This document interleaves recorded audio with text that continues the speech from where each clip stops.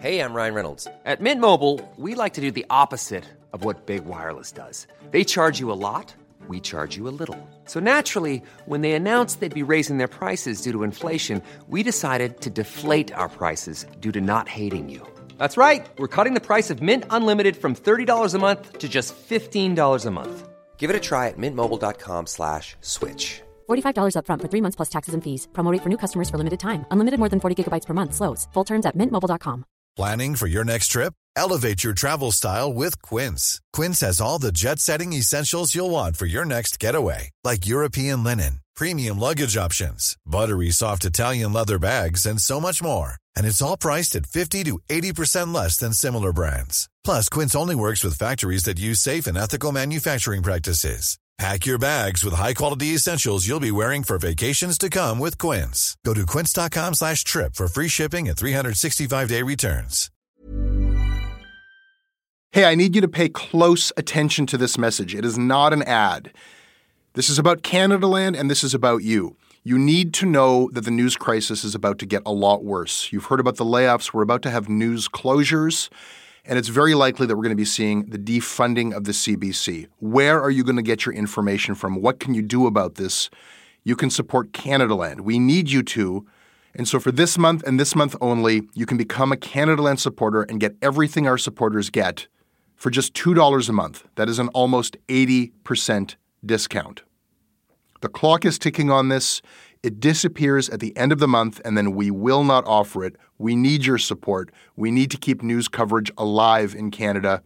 Go right now to canadaland.com/join. And thank you. This episode of Canadaland is brought to you by Douglas, a mattress that is trusted by more than 200,000 Canadians from coast to coast to coast. It's a great mattress at a very reasonable price point. Comes with a 20-year warranty. And a great deal for our listeners. Douglas is giving you a free sleep bundle with each mattress purchase. Get the sheets, pillows, mattress, and pillow protectors free with your Douglas purchase today. Visit douglas.ca/Canadaland to claim this offer. That is douglas.ca/Canadaland. This episode of Canadaland is brought to you by Paytm, an app that believes that you are paying too much in bank fees and other types of transaction fees and has created the best way to pay your bills all in one place. They are so sure that you will think so that they're going to give you $10. Pay a $200 bill, get $10 back when you download the Paytm Canada app and use the promo code Canadaland. And this episode is brought to you by Pulp Art Party.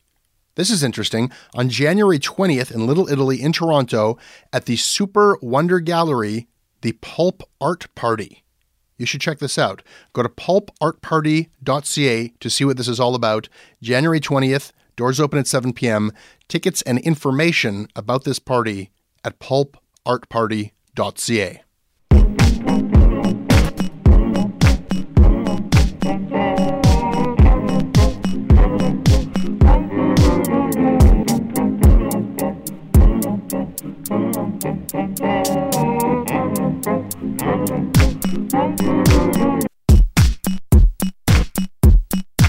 We have spies. Spies who spy on us, spies who spy on the rest of the world, spies who spy on us in real life, and spies who spy using computers. And what these spies from CSIS and from CSEC are the computer spies. They actually rebranded recently. They're now called the CSE, or the establishment, if you can believe that. What these two spy agencies are allowed to do as soon as a new bill becomes law will then be limited only by their imagination. That's according to an alarming new report from the University of Toronto's Citizen Lab. Can you believe that? That is a quote. Our spy agencies' powers will be limited only by their imagination. I don't know about you, but I have a pretty wild imagination. I'm not saying that I could write an episode of Black Mirror, unless they wanted me to do that. But I've got a pretty good imagination, I think, for techno-dystopian futures. I can imagine our spy agencies scraping face pics of every Canadian citizen from our social media profiles and using those pictures to build a complete person-by-person national facial recognition database that could be cross-referenced against security camera footage to create an all-seeing, constant surveillance tool. I can imagine our spy agencies disrupting journalism, spying on reporters in order to know what we know, or in order to know who's leaking information to us, or impersonating journalists and reporters in order to get their own sources to tell them things, releasing their own fake news reports to muddy the waters for whatever purpose, making it hard or impossible for both sources and readers to trust journalists, basically to the point where journalism just stops working. And I can imagine, and this would be the season finale, I can imagine CSE, again, the digital spy agency, the establishment, I can imagine them going from a signals intelligence outfit that just spied on communications, that's how they began, gradually evolving into an active, offensive military unit that has the technological and legal ability to launch cyber attacks, to shut down power grids, to use technology to even cause bodily harm or death. I can imagine all of that. And so can the researchers at the University of Toronto's Citizen Lab. And this is actually in their recently released report. The Citizen Lab report warns us that if the new spy law, Bill C-59, goes through, there is actually a loophole in it that, quote, would allow the establishment to cause death or bodily harm and to interfere with the course of justice or democracy. Okay. Lex Gill is a research fellow at the University of Toronto Citizen Lab at the Munk School of Global Affairs. She's also a former Google Policy Fellow for the Canadian Internet Policy and Public Interest Clinic. And she is a former researcher at the Berkman Klein Center for Internet and Society at Harvard University. She is one of those researchers warning us about this bill, and she joins me in a moment. Wait for it.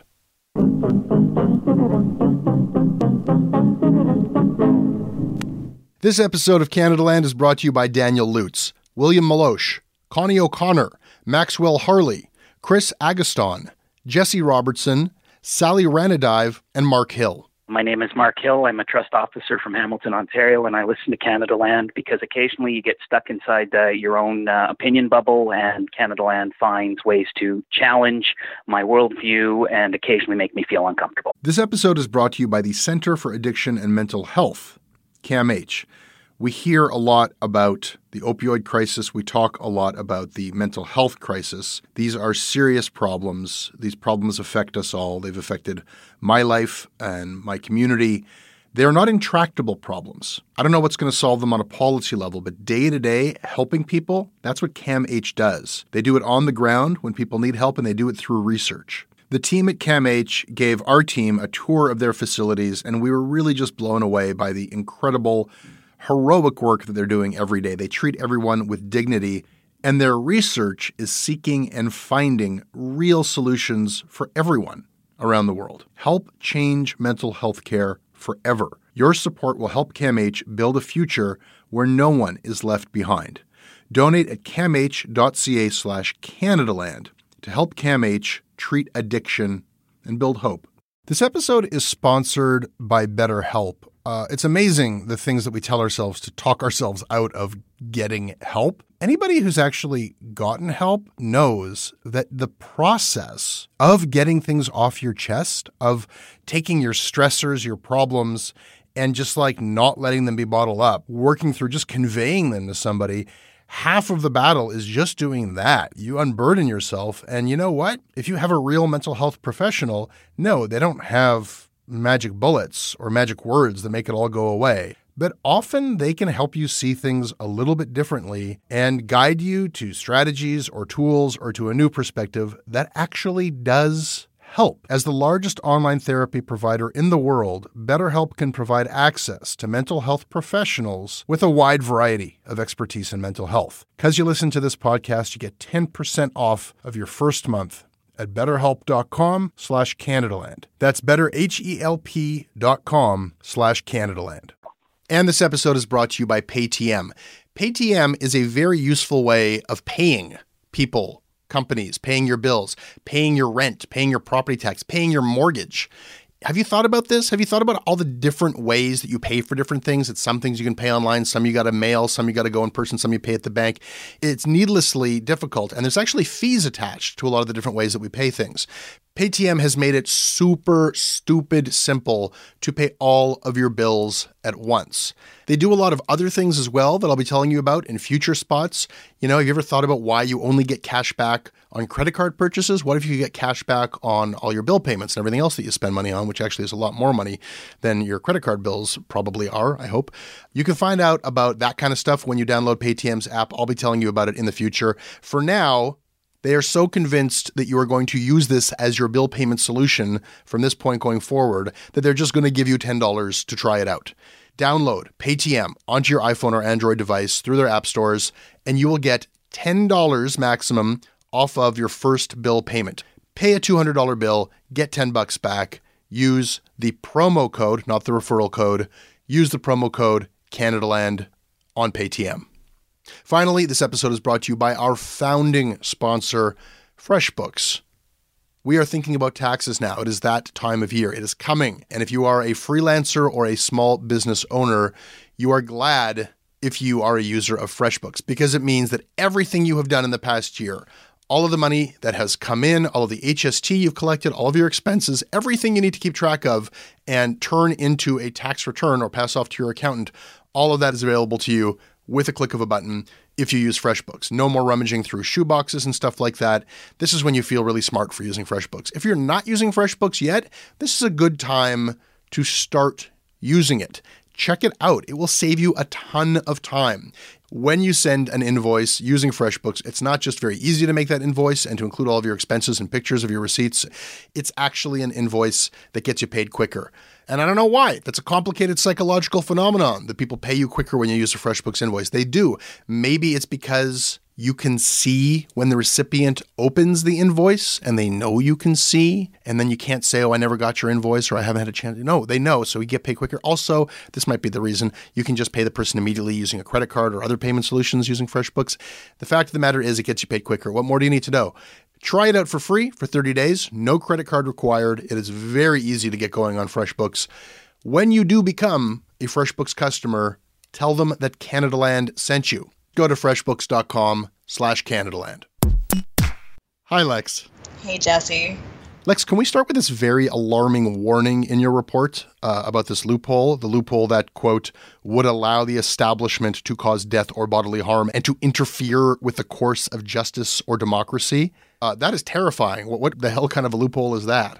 Right. Sounds like James Bond or something. Yeah. We'd like to assume that's maybe an error in drafting or an oversight, or people simply thought it was so implausible that they didn't foresee the need to add it. But indeed, there is that loophole. I get your point that because it allows them this broad language of like, they're allowed under certain circumstances to break into some computer in some foreign country and change information, that includes potentially anything. So I get your point. You don't want us to kind of like pick these things. The big one, though, Lex, that I think a lot of people are focusing on in the small corners where we are talking about this is that there's a lot of talk that this would allow our spy agencies to launch cyber warfare on other countries. Historically, the CSE's mandate has been foreign intelligence, cybersecurity, and assistance to other law enforcement bodies like the RCMP, right? So Bill C-59 changes the CSE's mandate to include both active and defensive cyber operations, which in plain language is state-sponsored hacking. So as you've said, those powers include the ability to like degrade and disrupt and influence and interfere with capabilities, like leaking documents or mass dissemination of false information or denial of service. And there are certain restraints on those activities. They have to be approved by the Minister of National Defense and the Minister of Foreign Affairs. They're not supposed to cause death or bodily harm. They're not supposed to interfere with the course of justice or democracy. And they can't be, quote, directed at Canadians or persons in Canada or parts of the infrastructure that's in Canada.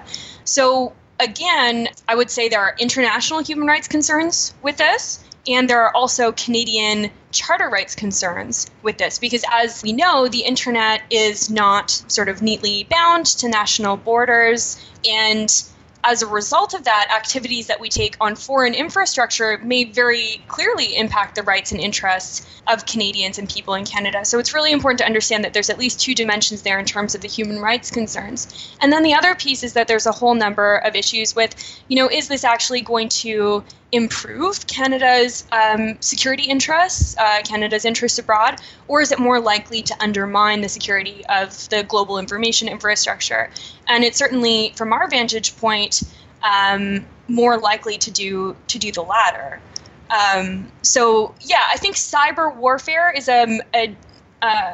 can be a problematic term because the scope of powers that the CSE is enabled to exercise under the proposed act are a lot broader than what you and I might think about when we talk about war.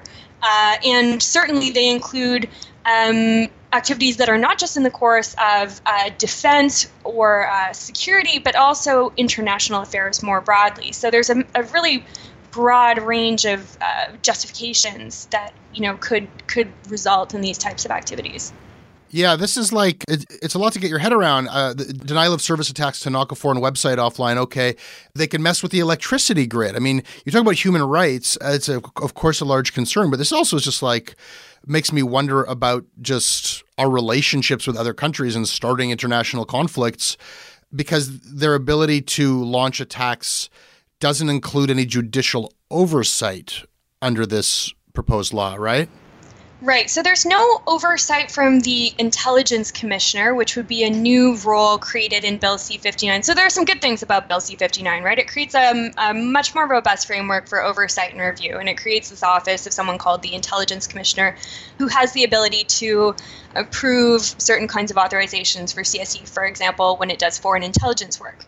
But the Intelligence Commissioner is not involved in these types of decisions for the cyber operations powers. And one of the sort of theoretical reasons that's been advanced here is this kind of warfare analogy, like that this kind of decision should be taken just by the executive alone. The Minister of Foreign Affairs and the Minister of National Defense should be able to exercise that power and that discretion without any kind of oversight. Now, there's, first of all, I'm not necessarily convinced that that's the right legal argument, but from a policy perspective, I think it's extremely problematic as well, right? As you've said, if it's the Canadian forces conducting an operation abroad, that's always going to be inherently quite localized. But where you start engaging in activities in the digital sphere, where networks are extremely interconnected, where attribution is extremely difficult, you end up in very messy problems that certainly should require some degree of oversight, some degree of scrutiny from somebody with a degree of training and impartiality, with the ability to review the human rights and charter issues at stake.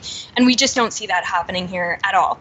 And I would note in particular that there are issues around freedom of expression. So whenever you take a website off the internet, there's a prima facie violation of the right to freedom of expression and the converse right to receive information. And so we're not necessarily saying that you need to have some sort of judicial process, and our report doesn't even really recommend that it's judicial approval, but some framework for oversight of these activities, if the government is going to go ahead with this proposal, is definitely essential. Okay. I mean, I know from, talking to, I believe, Colin Freeze about this stuff in the past, that even saying like, well, don't worry about it because the Ministry of Defense has to okay this stuff. If I remember correctly, he did work where he was talking to former ministers of defense about the things they signed off on when it comes to CSE, and they didn't even comprehend themselves the powers that they had given CSE. And CSE basically has created its own legal framework that they won't really tell anybody how it works, that they claim allows them to do the things that they've already been doing. Lex, maybe that's what we should talk about, because a lot of this is hypothetical about what they might do in the future. What have they done in the past? Like, what do we know that they've done, both in terms of things they've been allowed to do that might concern people and things that they were not allowed to do, but they did anyhow? Can we run through like a greatest hits of the CSE back when they were called CSEC or, Well, there's a bit of a greatest hits in the report, which people can check out. One of the problems with CSE is how little we know and how difficult it is to do exactly what you're talking about, to go back, look at past behavior, evaluate it for its legality, for its appropriateness or reasonableness or conformity with the charter. I think most of the past concerns and issues have come up in the privacy context, and mostly as a result of documents we know through Edward Snowden. So the story that I think most Canadians are probably more familiar with is when it was revealed that CSE was conducting experiments with Canadian communications metadata by using identifiers that they were capturing at a Canadian airport to develop techniques for tracking people through space and time, using information associated even with Canadian universities and coffee shops and libraries. And, the CSC maintains that it didn't do anything illegal in this context. Many scholars disagree with that. And it maintains that it doesn't direct its activities at Canadians, that it's a foreign-facing agency. And of course, it's not legally allowed to direct its activities at Canadians. But this whole concept of directing at is subject to exactly the kind of secret legal interpretation that you mentioned, which is a problem. And I think we also need to point out in terms of greatest hits that the British Columbia Civil Liberties Association has an ongoing major constitutional challenge with regard to the CSC's collection activities. And, certainly past behavior is an issue, but I think that there's a sort of meta issue on top of that, which is the secrecy with which the establishment operates that makes it very difficult for us to evaluate constitutionality, evaluate reasonableness, proportionality of their activities over time. That's another issue that we brought to the forefront in the conversation around Bill C-59. Let me try to kind of interpret those things you just said, and you'll let me know if I got either of them wrong. This case of monitoring Canadians at not just an airport, but if I remember correctly, like you mentioned libraries and other places, that in practical effect was tracking people's whereabouts, right? Like they were tracking your phone as it would pop up on different Wi-Fi networks, and they would know exactly when it did. And through that, they could actually collect all this stuff. And you could infer from that everybody's movements, right? And this is from CSC, who are not supposed to be spying on Canadians at all. Yeah. So there's that.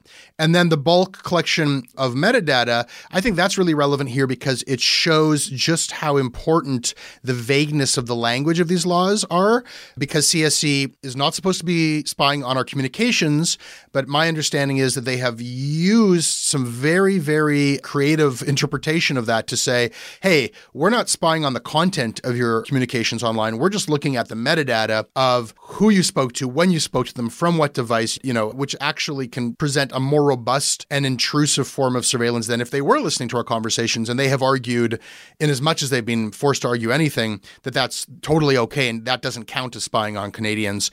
And if we take that knowledge of how they interpret laws and look at this new law, the worries of all those hypothetical situations seems a lot more legitimate. Do I have all of that more or less right? Yeah, more or less. The issue around metadata is significant, and it's important that we constantly counter this narrative that metadata is somehow inherently less privacy invasive than communications data.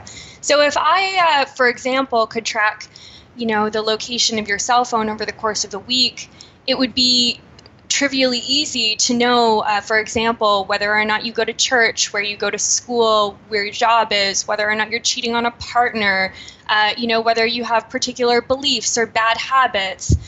These types of things, particularly over time, can be deeply, deeply revealing of intimate information about a person's life. So I agree, yeah, it's a fundamental constitutional issue about the scope of our privacy rights. I think also that you're right to say, look, we have some information about the establishment's interpretation of what it means not to direct activities at Canadians in the context of foreign intelligence, and we should, also be concerned about what that means in the context of other types of activities. For example, if you wanted to interfere with WhatsApp and WhatsApp servers are not in Canada, it would be possible to use the cyber operations powers to interfere with that communications technology, as long as you weren't doing it to direct that activity at a Canadian person. But of course, lots of Canadians use WhatsApp, right? And rely on it for their privacy and for their freedom of expression, which are protected rights under our charter, and things that, the government ought to be considering when engaging in these types of activities. We need more robust and independent frameworks for legal review of this law, which is extremely complex. It can't be left to the sort of internal devices, which is, one reason why the new review agency that C-59 establishes is a really good thing, because there will be some at least after the fact review of the CSC's activities. But we're saying, look, you're creating this office of an intelligence commissioner who's supposed to be a retired judge. It would be great if we could give that office a little bit more teeth, strengthen the role, give that person more power so that they can exercise oversight before the establishment engages in potentially problematic activities. Yeah, you're bringing up oversight here a few times and you're giving some applause to this for strengthening it. But I think that we need to then talk about why that has been necessary, because there has been a CSEC commissioner whose job is just that, to report to the ministry, I think, every year to say, okay, CSEC has given me after the fact access to their activities, and based on what they've shared with me, I can attest that they were following the rules. And in fact, there was a year where the CSEC commissioner said, yeah, there's these huge gaps in what they've sent me, and I can't confirm that they're following the rules. And it's the first thing that they point to when people say, how do we know what you're doing is right? They say, well, we've got this commissioner. But I believe it was one person who was only dealing with the information that CSEC was giving them. And even within that framework, couldn't say, okay, check mark, this is all cool. Yeah, and I wish I could tell you that the new intelligence commissioner role would fix all those problems, but it won't, not as currently drafted at least. So the Office of the Intelligence Commissioner, it's supposed to be a retired part-time job for a judge. And it's a part-time job. Yes, it's a part-time job for a retired judge. But presumably this person will also have an office with staff and resources and so on. But, while the role has been described as quasi-judicial, which is important in terms of authorizing breaches of privacy rights, which is what CSE does, the closer you look, I think, the less judge-like this role becomes. So authorizations are still done in secret. Even in the U.S. FISA court context, decisions are sometimes made public, at least in a redacted form. Authorizations in the context of the CSE are going to be entirely secret to the public. They will still keep applying to classes of activities, which, I think is something that we don't talk about enough, that pretty much everything the CSE does is subject to, I think it's 3 or 4 authorizations right now. So that covers the scope of every activity that the CSE currently engages in. So when you're authorizing something on a class-by-class basis, you're not looking at a specific activity, a specific context. You're authorizing a whole host of activities. So that problem remains. The commissioner only issues reasons, which are again in secret, when it rejects an authorization, not when it approves one. And there's no framework for appealing the commissioner's decision to approve an authorization anyway. It's not even clear who would have standing to do that.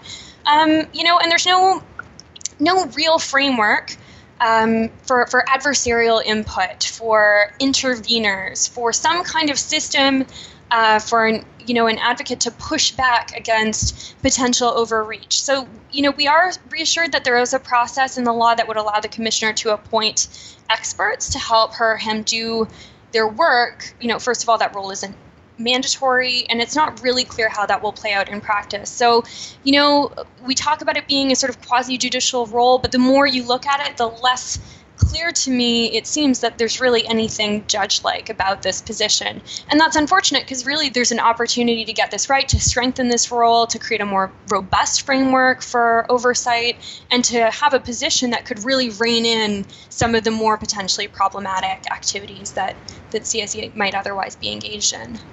Well, Lex, none of this sounds very good at all. I mean, it's very scary. I thought it was moving in the other direction because, for years, when I covered this stuff on a weekly basis, the question was how to get the public to care about this stuff.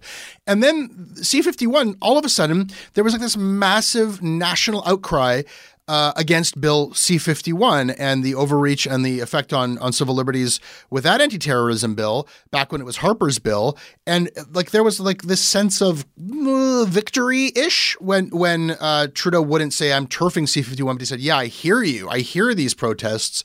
There's legitimacy to them. We're going to curb this. And now we've got this new legislation from the Trudeau government that, it seems to make things much, much worse, although there's some strengthening of oversight. It's strengthening of oversight, which itself, it seems from what you're saying, is debatable, of a much wider range of things they can now do. So it seems like this is moving in exactly the wrong direction, but I'm not seeing the same protests that we did under C-51. Yeah, I think it's hard.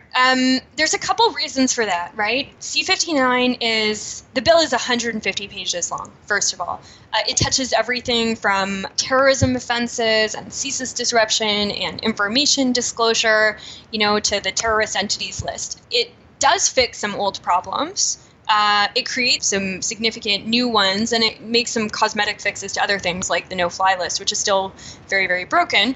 But in terms of the CSE Act, what I think is interesting is most of these other changes in Bill C-59 were foreshadowed in some way. So we knew to anticipate them either as a result of the public conversation that came out of Bill C-51 and the rightful outcry in relation to some of the unconstitutional aspects of that bill, or we knew to expect them as a result of the government's 2016 national security consultation. But the changes to the communications security establishment came out of left field for a lot of people who are working in this area, where there was a huge overhaul of the legal framework that applies to the establishment. In a lot of ways, it is good news that there's going to be, in theory, a new CSE Act. Because right now, most Canadians don't know this, but despite the fact that the CSE is over 70 years old, the first time it ever existed, was referenced in a public law, was 2001. And it still only occupies this tiny corner of the National Defense Act. There's very little in our public law about the CSE. So it is good from a transparency and a rule of law perspective that it's going to have its own governing statute with a clear framework for authorizing its activities. The problem is, some of the pieces in that bill are still an issue. But ironically, while C-51 didn't mention CSE, many of the concerns with that bill was that it would jeopardize Canadians' privacy, that it would give our national security agencies, in that case CSIS, really extraordinary powers to disrupt and interfere with people's lives. And unfortunately, we're seeing some of the same themes emerging here, but because the bill is so tremendously complicated and because people are sort of trying to deal with it on multiple fronts, it's very difficult to tackle the issue in a sort of strategic way from an advocacy perspective.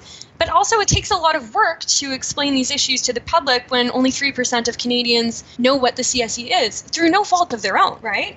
Yeah, I mean, spies like to do their work in secret, and CSEC, now CSE, has been remarkably successful in operating in the shadows. And it's hard to find the thread that we can pick up on that's going to connect this to the public.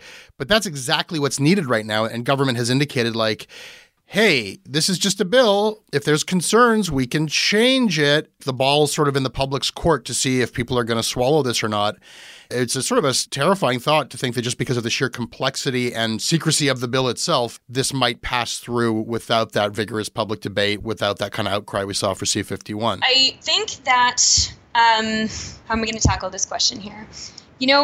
The government. Pick one thing that people are what's going to get people going about this? Because it's a lot to take in. Yeah, well, here's what it is. The government needs to go back to the drawing board on the CSE Act. At minimum, it needs to go back to the drawing board on the new cyber operations powers and on the exceptions to targeting Canadians and people in Canada.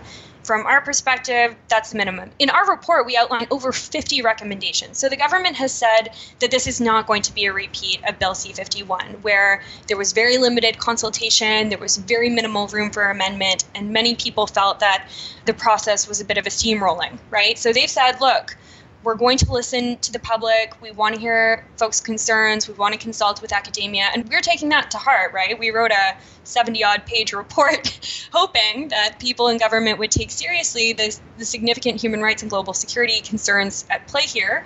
SECU, which is the parliamentary committee that's tasked with reviewing this legislation in the House, they're reviewing this legislation now. Hopefully they're concerned about these problems. But, for the public to understand, I think it's going to take a lot of work on the part of civil society to keep having these conversations publicly and to do the legwork in educating not just the public, frankly, but also journalists on these issues and developing that literacy.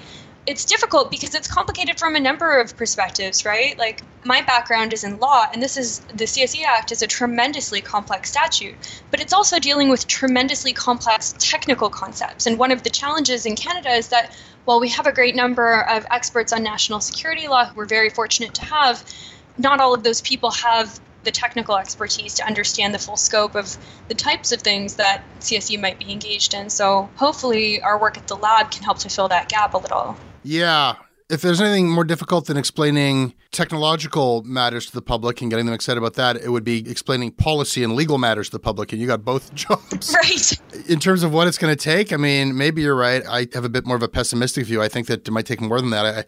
I feel like something bad has to happen.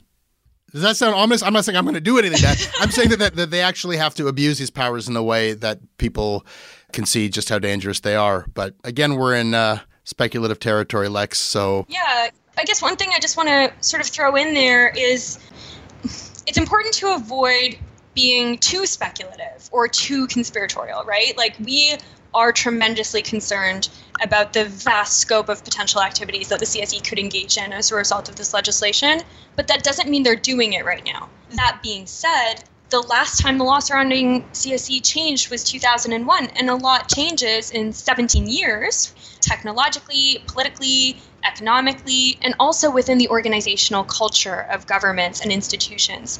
And I mean, we see this in spades when we look at our neighbors to the south, right? Governments change, ideas change, and we need to build laws in a manner that is forward-looking and that understands that institutions, democratic institutions, are sometimes terribly fragile. And I don't necessarily agree with your diagnosis that something bad needs to happen. I think that, what we need is a bit of humility looking forward to ask whether, trust us is a good enough governing principle for some of the most powerful institutions that exist in this world. And my perspective is that trust us can't be good enough, that we need to have thoughtful and constrained and cautious and responsible legal frameworks in place to restrain the possibility for abuse here. And unfortunately, that's not what we've seen in some aspects of this bill. See what I'm saying? I do, and I hope you're right. I just feel like I'm never the optimist in these conversations. I feel like in the States, people needed Snowden to tell them this has already happened to you writ large. And then they sort of got the picture and there was some pushback. And you'd think that we could take that lesson, just that it happened to them, and know that it could happen to us. But I feel like even though we do know that it kind of happened to us, Canada's a different country.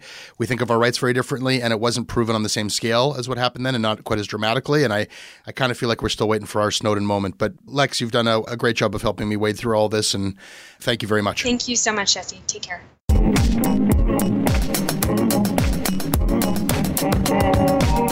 That is your Canadaland show. I hope you liked it. Either way, if you email me about it, I will read that email if you send your email to jesse@canadalandshow.com. We are on Twitter @Canadaland. We have a Facebook page. The reason why that might be interesting to you is that if you press like on our Facebook page, our news stories will show up in your Facebook news feed. Otherwise, you could just go to our website, CanadaLandShow.com. Our crowdfunding site is patreon.com/Canadaland. This episode was produced by Ali Graham. Syndication is by CFUV 101.9 FM in Victoria. Visit them online at cfuv.ca. If you like what we do, please support us on Patreon.